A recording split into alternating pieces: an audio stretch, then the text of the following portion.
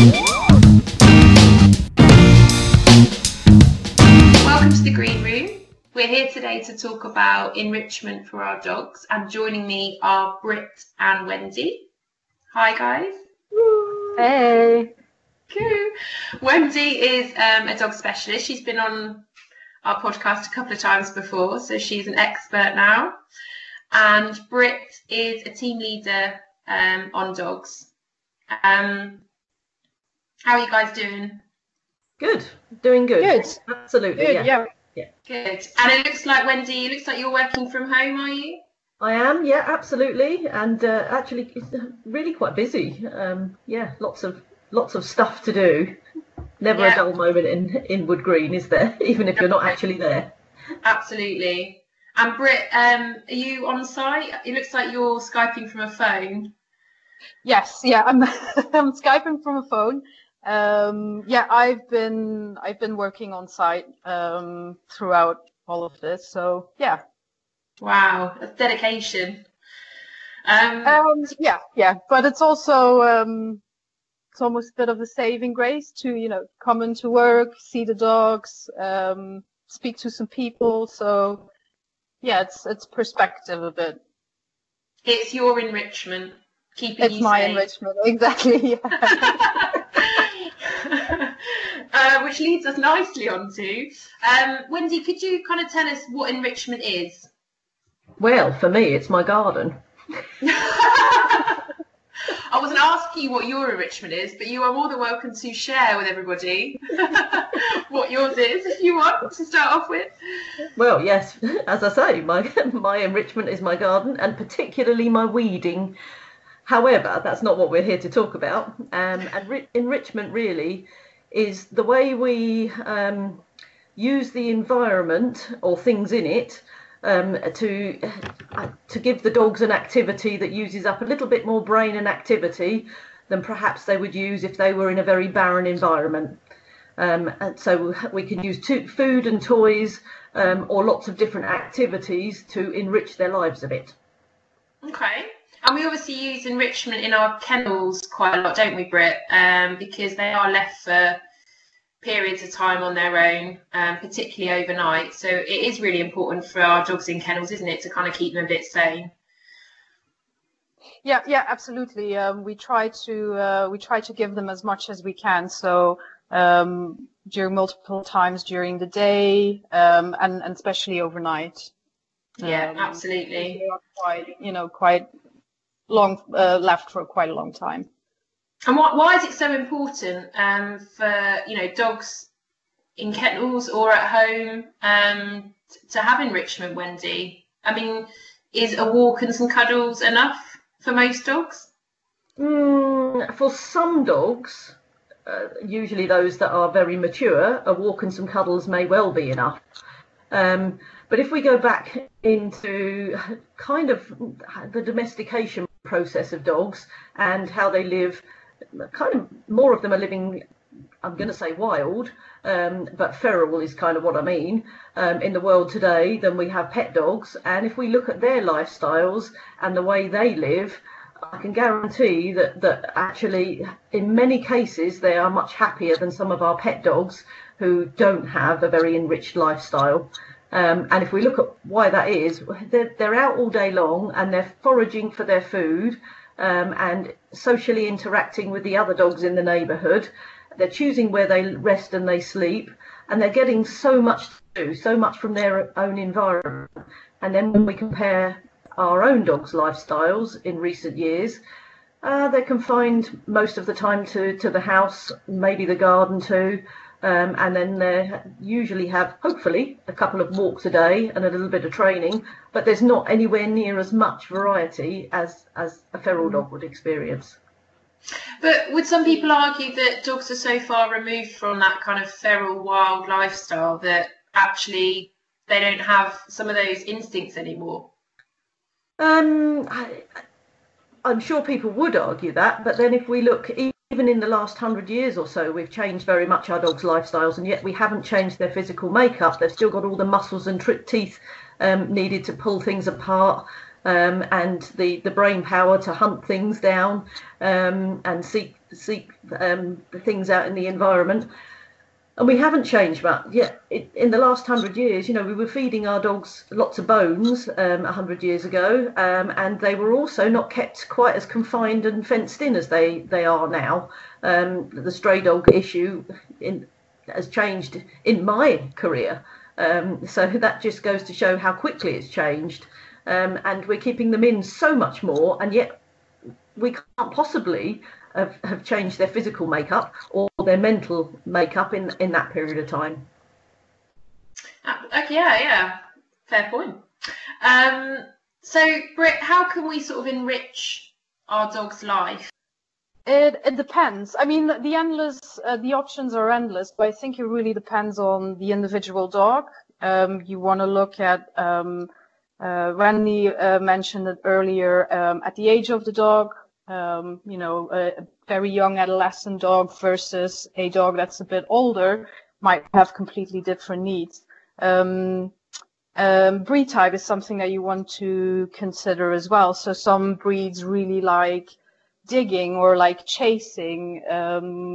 So these are things that you can all take into considerations. Some of the enrichment that we use in kennels are activity feeders, puzzle feeders, so basically products that you can buy in the pet store. But of course you can also make it yourself. So what we've been doing as well a lot is work with you know, cardboard boxes, newspapers, towels.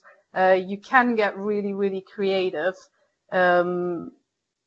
in finding the most suitable enrichment for your dog. So what I just mentioned before, this was all food related. Of course, you can also enrich your dog by doing some training, some fun games, scent work. I love to do scent work. So yeah, the options are endless. It really depends on what your dog likes. Okay, so if your dog's really foodie, what kind of things could you start off introducing to them if they've never done enrichment before, Wendy? Yeah. Well, probably the easiest thing, and you know, when I'm looking for answers for owners, I always try to understand their lifestyle and how much time they have on their hands, and how inventive or creative they might be able to be. And probably the first step and the easiest thing to do, if they've got grass in their garden, is to pop out into the garden with their food in their hand, well, probably in the dog's bowl actually, to transport it out into the garden, and then to stand there and just toss a few handfuls on the floor, on the grass, and most dogs will then stand looking at you as if you've lost the plot, because they know that the food should come down in the bowl. But eventually, after you've pointed it out on the floor, they cotton on to what they're supposed to be doing and start to search the grass for the food. And after a couple of repetitions, the owner can very, very quickly scatter the food far and wide across their lawn, and providing their dog's happy to work out there on his own, they can come in and get themselves ready, have their breakfast, get themselves ready for work, and their dog at least has spent half an hour searching for his breakfast out in the garden, so that it's done something before they even go to work.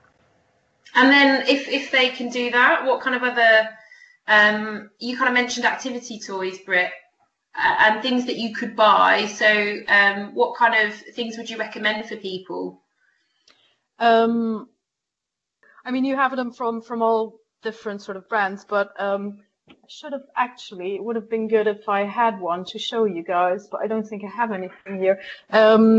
So it's basically a rubber chewing toy made from very durable and safe rubber that you can use.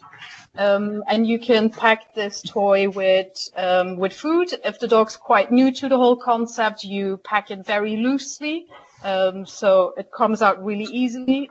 You really want to prevent your dog from getting frustrated or losing interest straight away because you made it too hard. What I really like about those as well is, especially now the summer's coming, where we had quite good weather last week, is you can freeze them. So yeah, And what about people that don't have much money? I mean, I guess this stuff is, investing in a Kong, which is the only thing one of my dogs will do. It's a good investment because they are indestructible, aren't they? And they do last a long time. Yeah. But especially now when people are under sort of, financial strains, are there any things that they can do that replicate what food puzzles and enrichment toys do, but you don't have to spend much money on them? You kind of talked, Brit, about cardboard boxes. What about toilet rolls and things? Because we've got plenty of those at the moment. Newspapers, you can roll some kibble up in a towel. You can get really, really, really creative. So you don't have to spend money. You can just do it from, I sort of save all my muesli, granola boxes. If I order something online, I keep the parcel, like box that came in. So yeah, lots of options. It doesn't necessarily mean that you need to spend money. And your dog's quite a food monster, isn't he, Britt? I mean, I've heard stories. I've heard stories about your dog opening fridges. Yeah, he opens freezers and doors. Yeah, so for my dog, it's the greatest thing ever to do some to use a puzzle or an activity feeder. But the main thing that you want to look at is, does the dog need to problem solve in order to get his food? It's all about problem solving. Okay, so if you've got a dog like a lurcher that's perhaps not quite as yeah, make it a little bit easier for him. Okay, yeah. Thanks for saving me there. Yeah. Yeah. So what you can do is, make it a lot easier. You can entice them as well a little bit with, smearing some peanut butter, some cream cheese, sort of on the opening, or where they have to, flick the lid up just to help them out a little bit. Again, you really don't want to create any frustration or any sort of like lack of interest in your dog because you made it too hard. Mhm. That's good advice. Yeah, and I've seen people using things like bottles and things, Wendy, as well, like Coke bottles, that kind of thing. That's all safe to use? Providing they're monitored, so obviously you wouldn't want to leave a dog that's prone to chewing up and eating pieces of plastic with a bottle and go off out to work. However, if you're there in the room with him or her and you take the cap and the little plastic seal around the edge, around the top, you take that off and then just put some dried complete food in there. Sometimes if you add a little bit of something tasty, like a couple of little tiny pieces of chicken or cheese in there as well to get them started off, it might mean the first couple of sessions you need to be on the floor with them, just pushing it around with your hand so they kind of get the idea of nosing it about, and then eventually they'll pick up that actually if they either pick the bottle up and then drop it, it will come out, or they're nosing it round or patting it with their feet. The breeds that seem to really like that are the dogs that kind of like a little bit of noise in their lives. Many of the bull breeds absolutely love that, and the boxers do. But having said that, my collies loved it too. They're not dogs that particularly like much sound, but yet they really enjoyed crunching up the bottle even after the food had come out. I think it gave them a bit of a thrill actually. But yeah, you've got to watch. You've got to watch that they don't destroy it and then want to chew it. But recycle your bottles still afterwards, so they get an extra use really. And there's plenty of bottles around. We're never short of bottles, are we? No, absolutely. Especially now when we're all at home, plenty of those around. And some fun ideas as well, Wendy, that children can get involved in, right? So. Like we said earlier, we're all a bit bored at the minute. The kids are a bit bored. They can kind of help make these boxes and make these bottles and then see the dogs enjoy using them. Yeah, absolutely. I mean, if you got the children to... children are so much more creative than us boring, sloth-like adults. So if we can get them involved in being a little bbit more inventive and wrapping the food up and then popping it inside something that the dog can destroy, like a cardboard box, and then the dog can tear it out. There's also, perhaps hide the box somewhere in the room so the dog has to go and find it as well. just making it a little bit more difficult. And the one thing that I have to say children absolutely love doing with dogs, that's kind of an enrichment activity, and I know it's Brit's favourite subject, is search. So playing hide and seek, not so much hide and seek as in the children hide or the dog hides, but hiding the toy, so that the dog can come and find it. And the children absolutely love doing that activity. Once the dog has learnt that he's coming in to look for his toy, and the children get the opportunity to pop it somewhere and see if they can outwit the dog. And once the dog's joined into that game, they absolutely love that game. So it's a fantastic game to play with children. Oh, that sounds amazing. I'm going to try that tonight. I haven't actually tried that yet. My daughter would love that. Yeah. Yeah.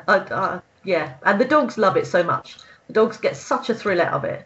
So it's helping build a good relationship between the two. Obviously, we've always got to make sure that we manage the interaction when the dog's got the toy, so that there isn't any frustration with the children trying to take the toy off the dog to do the next repetition of the game. But as long as we manage it well, they absolutely love it, the children and the dogs. And actually, I have to say, I think the parents watching too. Yeah, absolutely. And Britt, you do a lot of, as you said, scent training and enrichment with dogs that were green and with your own dog. You know, if you did have a beagle, a basset hound, something that really had, you know, loved to use its nose, could you get a bit more creative and a bit more tricky with this kind of scent enrichment? Yeah, absolutely. I mean, you can take it as far as you would like. And yes, it's brilliant enrichment for, you know, your hound types, or dogs that are sort of more scent driven naturally. However, you can also do scent work with, you know, a French bulldog, a mastiff, a boxer. So it's possible with all breeds. And they all enjoy it. So you can do it with food or with toys, depending on what your dog particularly likes. If he's quite foodie, I would maybe suggest something like using cheese, because it's quite smelly and cheese is quite sticky. So it's quite nice to, you know, smear it on a wall or stick it under a table. If you're gonna use toys, you can use your dog's favorite toy, or you can really make sort of like an assortment of scent items. So actually, I can show you how because I have it here in my office. You can have sort of like a tin box, because it contains the scent really well. And if I open it, it's full of soft toys, tennis balls, just random items, and in the bottom is some catnip. If you use a toy, at first what you want to do is start playing with your dog with a specific toy, and then gradually you just start making it a little bit harder and harder where you're gonna hide it. So initially you want to hide it where, you know, he can see you, what you're doing, he can see where you're hiding it, and then you make it gradually harder and harder. But I mean, for me personally, the most important thing with searching is that your dog has fun, and it's a really great opportunity to sort of like work together, sort of like be a team and just have lots of fun while you're doing it. And it's incredibly tiring for dogs. If you think about it, I think it's like 1/3 of their brain is completely dedicated to processing like scent information. So yeah, it's really, really tiring, and it's great fun. Sounds pretty similar to how I taught my kids to do hide and seek in the house, like starting off by hiding in plain sight. And now I can hide in the loft and they can find me. So it's just, like you say, making it easy for them to begin with, and then getting more and more difficult. Exactly, baby steps. And at any point you see that your dog's not really getting it, or you can see that he's getting a little bit unsure or frustrated, just take it a step back, make it a bit easier. Yeah. Again, it's all about fun. Yeah, I think a lot of people think of enrichment as, you know, making food toys and boxes and things like that. But actually, like you said, Britt, training is a massive part of dogs enrichment as well, isn't it, Wendy? Yeah. And it's something that we kind of do a lot in the beginning when we get a dog or a puppy. And then we think, well, we've trained them to sit and lay down and give their paws, so we're done. Yeah, absolutely. We tend to forget their enormous mental capacity. And yes, we invest well in their puppyhood and then seem to stop. And it seems to be our habit that we stop unless you want to go into competition and do stuff long term with your dog. But there are so many things you can do in terms of training, and they just absolutely adore it.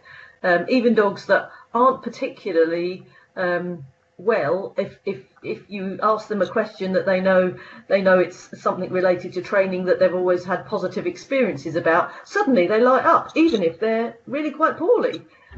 So it just shows what capacity there is for learning and what effect it has on their emotional well-being.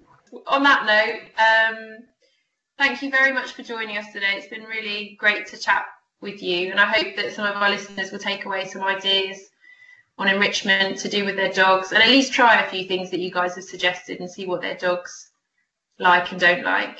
Cool. So thank you very much. Thank you for having us. You're welcome. Thank you. And as always, if you have any questions or comments from today's podcast or any others that we've done, please do email us and we'll happily read them out and try and answer them. Our email is podcast@woodgreen.org.uk. And as always, if you have any concerns about your pet, if you need somebody to answer any questions you have, please do give us a call. Obviously, these guys are still working. Britt's on site, Wendy's working from home, so we can help you, whatever the question or query you have is. And thank you, guys. Thank you.